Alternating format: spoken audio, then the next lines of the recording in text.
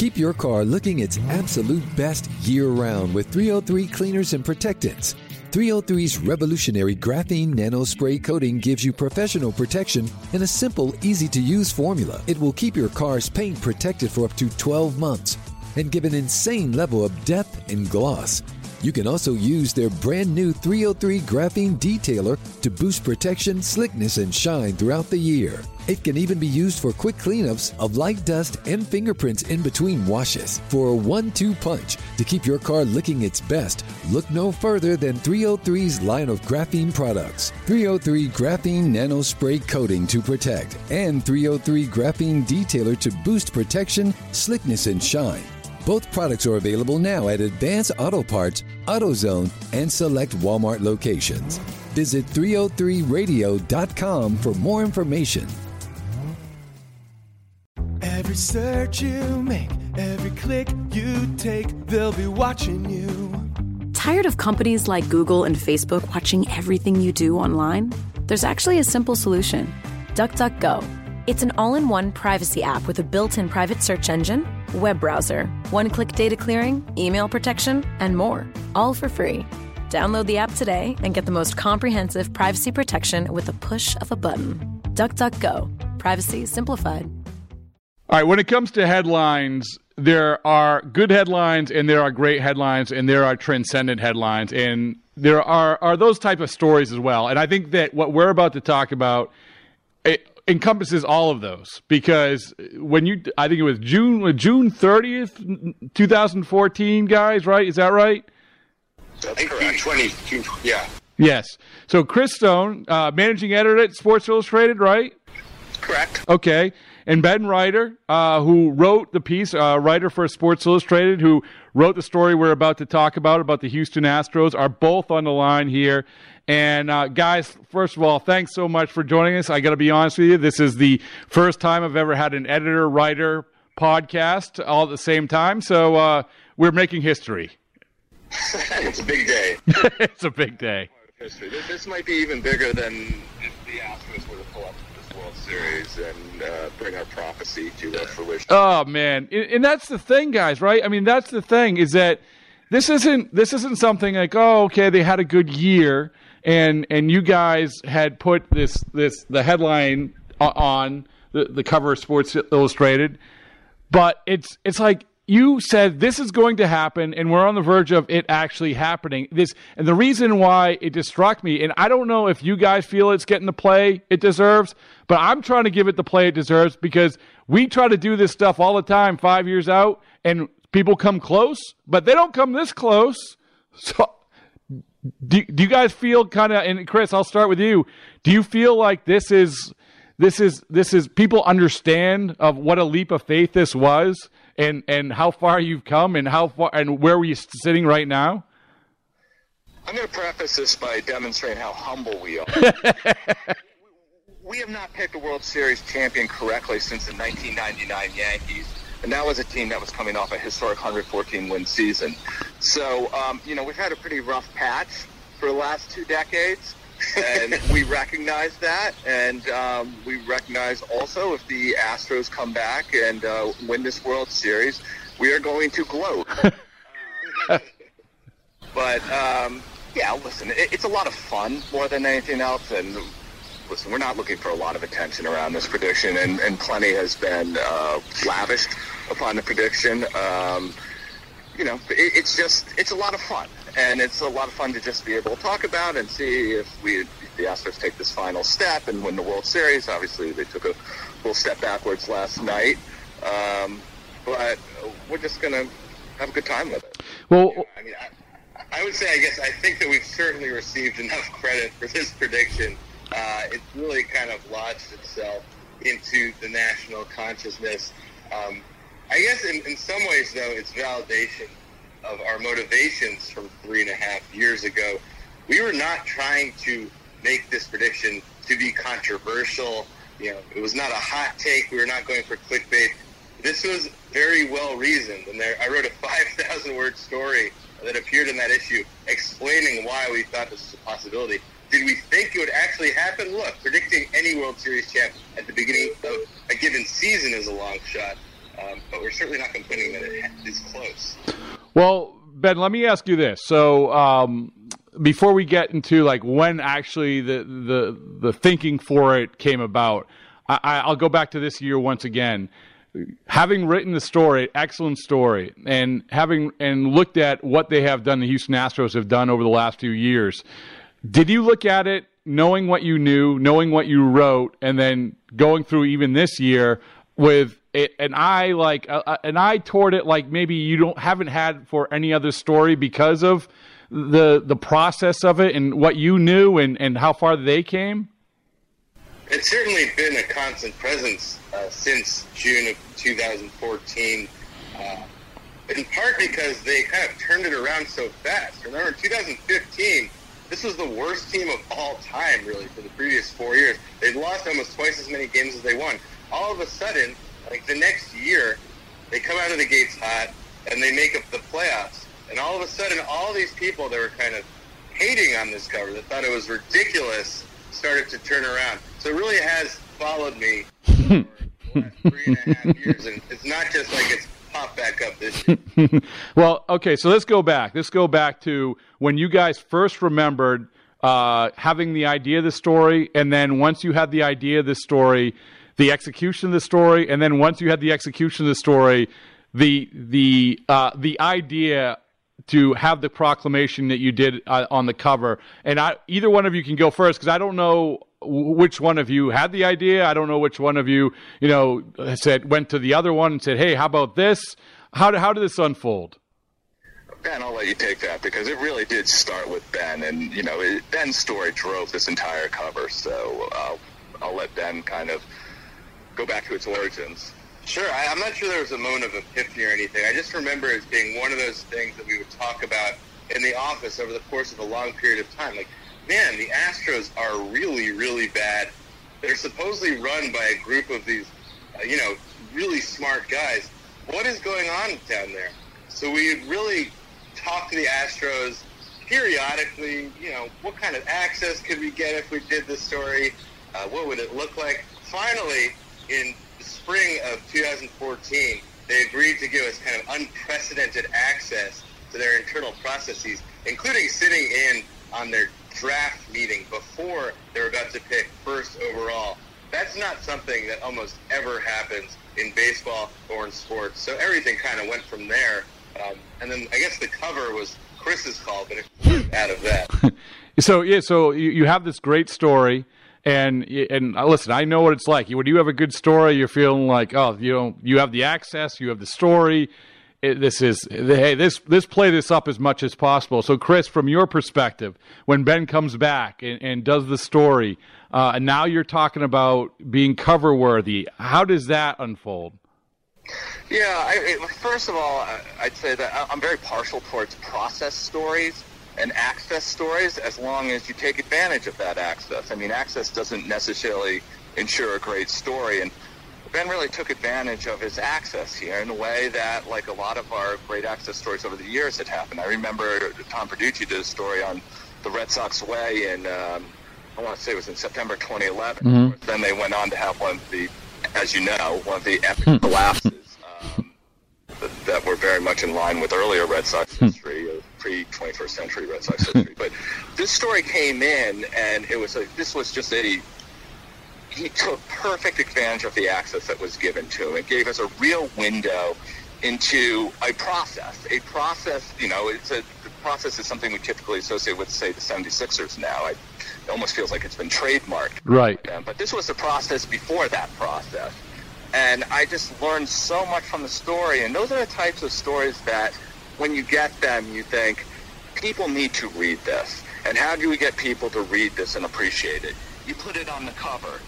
And we were also at that time of year where if the NBA playoffs or the Stanley Cup Finals, if either of those had gone to a sixth game, that in all likelihood would have been the cover that particular week. But because both of those series ended early, we had a little hole in our schedule that enabled us to find a different story. Now, before Ben came in, I was fretting that we really didn't have any story at all. And so here's this great story that comes in, and you ask, okay, how do we justify putting a team that's averaged, somewhere between 106 to 108 losses the previous 3 seasons on the cover? And just to say, hey, we have an inside look at a team, well, we've done that before. Is there something more we can say about this? And that's when I called Ben, and I said, where is this all leading? Is this leading to a World Series? Do we believe in this plan? Do we believe in this organization's ability to execute on this plan? And Ben felt with a great deal of conviction that it was.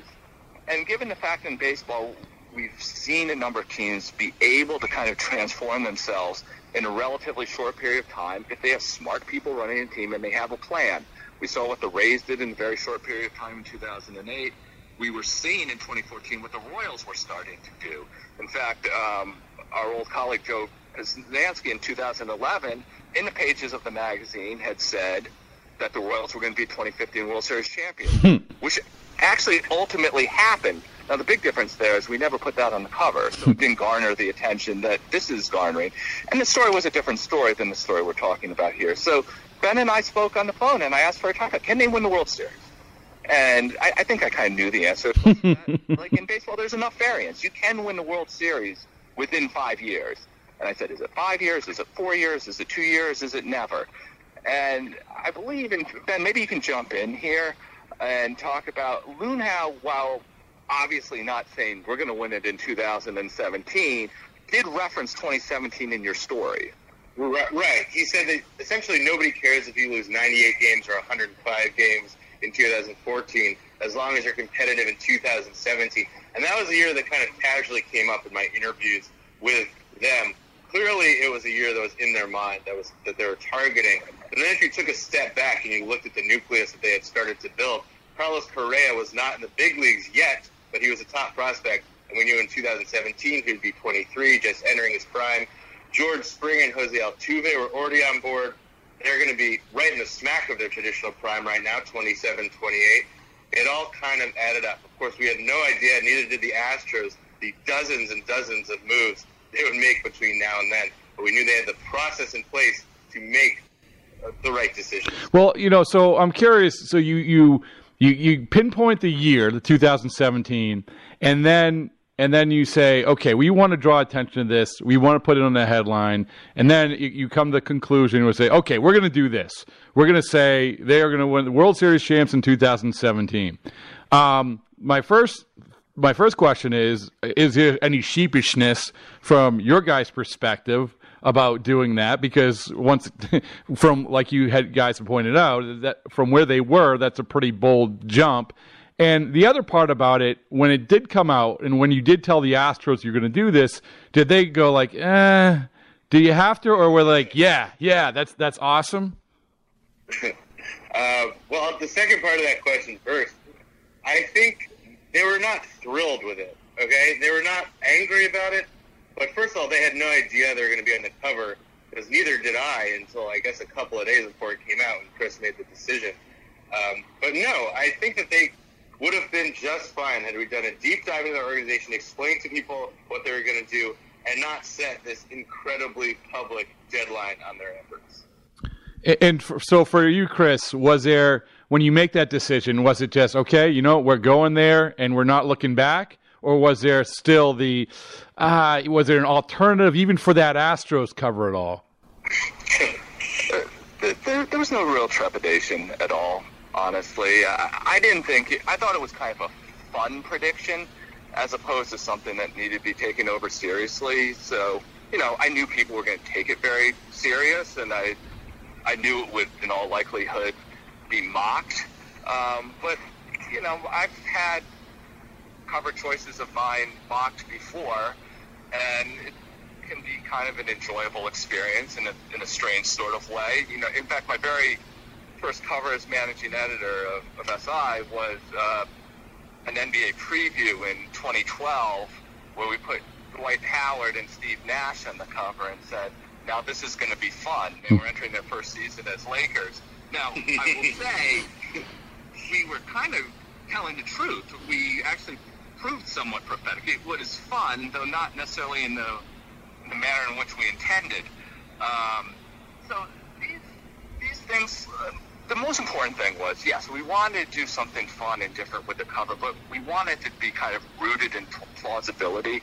And I felt very strongly that based on my conversations with Ben and other people who are, our baseball staff, our editors, like Emma Spann, we think that this plan has a shot of working. And there was pretty widespread conviction that I think most people I spoke to fell stop short saying they're going to win the World Series in 2017. But nobody was saying that's the most ridiculous thing I've ever heard. Well, in Ben, I got to ask you about the actual evolution of the Astros in a second. But Chris, I would imagine this is for your job or part of your job. This is the thing that makes you get up in the morning with a smile on your face. When you have a cover that is remembered for years and years and years, and 3 years from after you do the cover, you're doing a podcast about it. I mean, those are the ones that I would imagine say, okay, we made that, like you said, fun, but also the memorable covers are just, that must be so gratifying. Listen, covers are maybe the most enjoyable part of the job. They are something that they get talked about. They're something that are really kind of, Sports Illustrated covers occupy a very unique space in the sports conversation. Even now, as we've transitioned, to a more digital world, people still talk about the covers. And, obviously you're happier when people are talking about this cover as opposed to a cover you just got flat out wrong. Yeah. So after this comes out, I remember going back to Moneyball, and this isn't apples to apples, but after the Moneyball thing, everyone wanted to dig in on their sides. Everyone it was a black and white issue. It was scouts versus analytics. This comes out, and it makes it seem like the Astros really have their stuff together. They figure it out. There's a reason, like you guys have said, that this is a plausible thing, that they could actually win the World Series in 2017.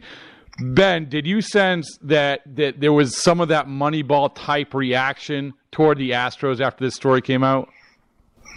Yeah, I was surprised by the anger with which this cover was greeted. I guess I hadn't realized how pissed off people were about what the Astros were doing, specifically kind of breaking your social contract as a sports franchise to do your best to try to win every year. I'm not sure we'd ever seen a team that was so blatantly not trying to do that, at least in the short term.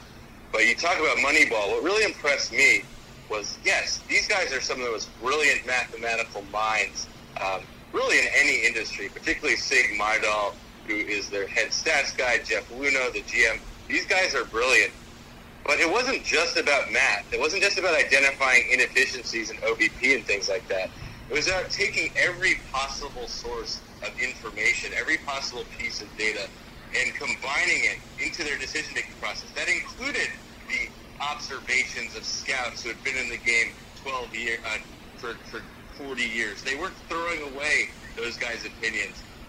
That was really what made me think that they had capacity within them to do this, even though the plan required some really horrible intervening years in which people got very mad about. Well, so Ben, looking back as it unfolded, and we look at the team they are now, a skeptic or a cynic would say, well, all right, 2013 hasn't really been a fruitful draft for them. 2014 hasn't been a fruitful draft for them. 2015, they got Bregman, but he's a second pick in the draft. They had all these high picks. Altuve was there, and down the line. So from your perspective, having the unique perspective that you do, you look at the team that they have now, and you look at what was transpiring then. Tell me why we can cut through some of that stuff, which on the surface it might seem that, it's just like when they didn't highlight the starting pitchers on Moneyball. You're not highlighting the right things. Tell me the things when you look at this team that makes it so unique and their success so unique. Well, none of these decisions exist in a vacuum.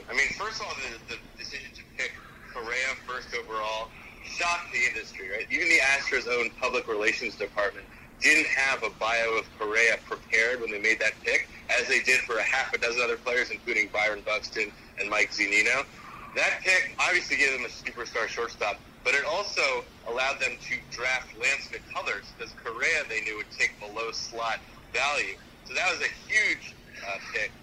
Also, we'd say that's absolutely true. They did not bring on Dallas Keuchel, Jose Altuve, or George Springer. That was from their predecessors led by Ed Wade.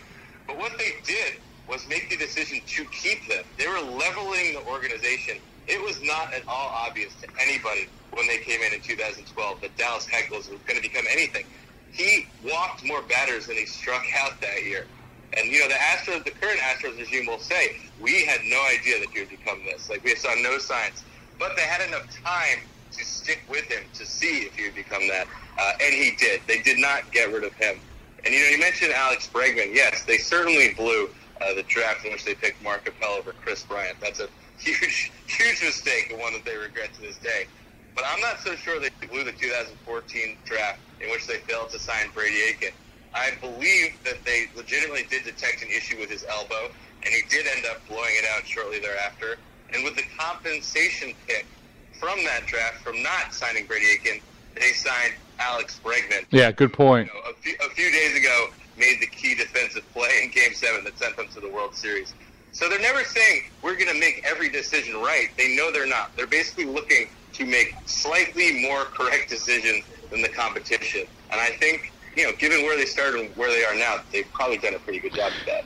So Chris, going back to the headlines, I remember the Boston Herald had a great headline, 2011, that 2011 team, Red Sox team we were talking about, greatest team ever at the end of spring training, the greatest team ever.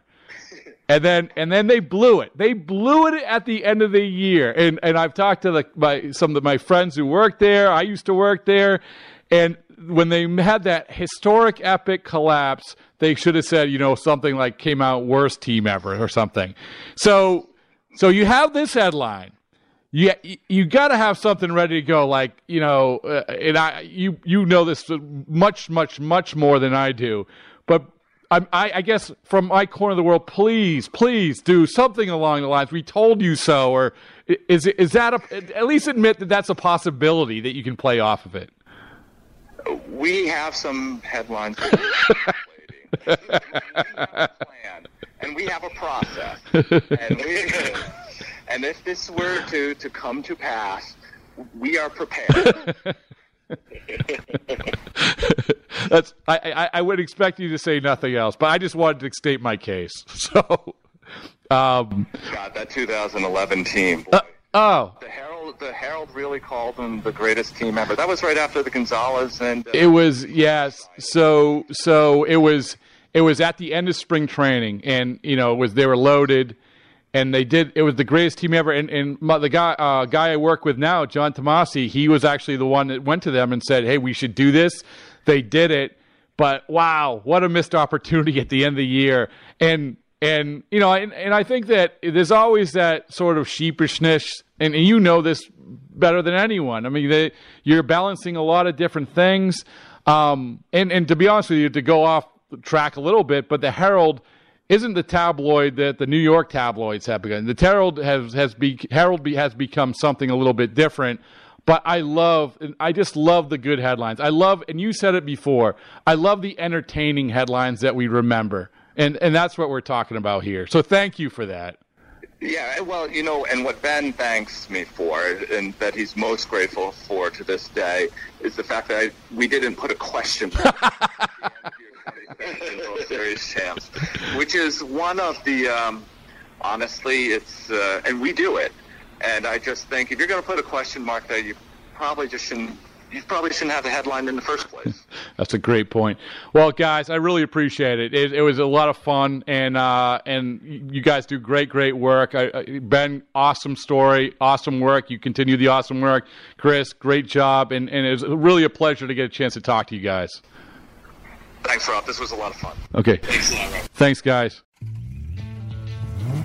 Keep your car looking its absolute best year-round with 303 Cleaners and Protectants. 303's revolutionary graphene nano spray coating gives you professional protection in a simple, easy-to-use formula. It will keep your car's paint protected for up to 12 months and give an insane level of depth and gloss. You can also use their brand new 303 Graphene Detailer to boost protection, slickness, and shine throughout the year. It can even be used for quick cleanups of light dust and fingerprints in between washes. For a 1-2 punch to keep your car looking its best, look no further than 303's line of graphene products. 303 Graphene Nano Spray Coating to protect, and 303 Graphene Detailer to boost protection, slickness, and shine. Both products are available now at Advance Auto Parts, AutoZone, and select Walmart locations.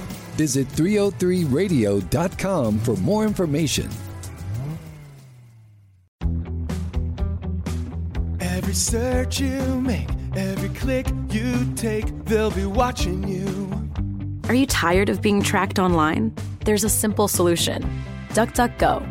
It's an all-in-one privacy app with a built-in private search engine, web browser, one-click data clearing, email protection, and more, all for free. Download the app today and get the most comprehensive privacy protection with the push of a button. DuckDuckGo. Privacy simplified.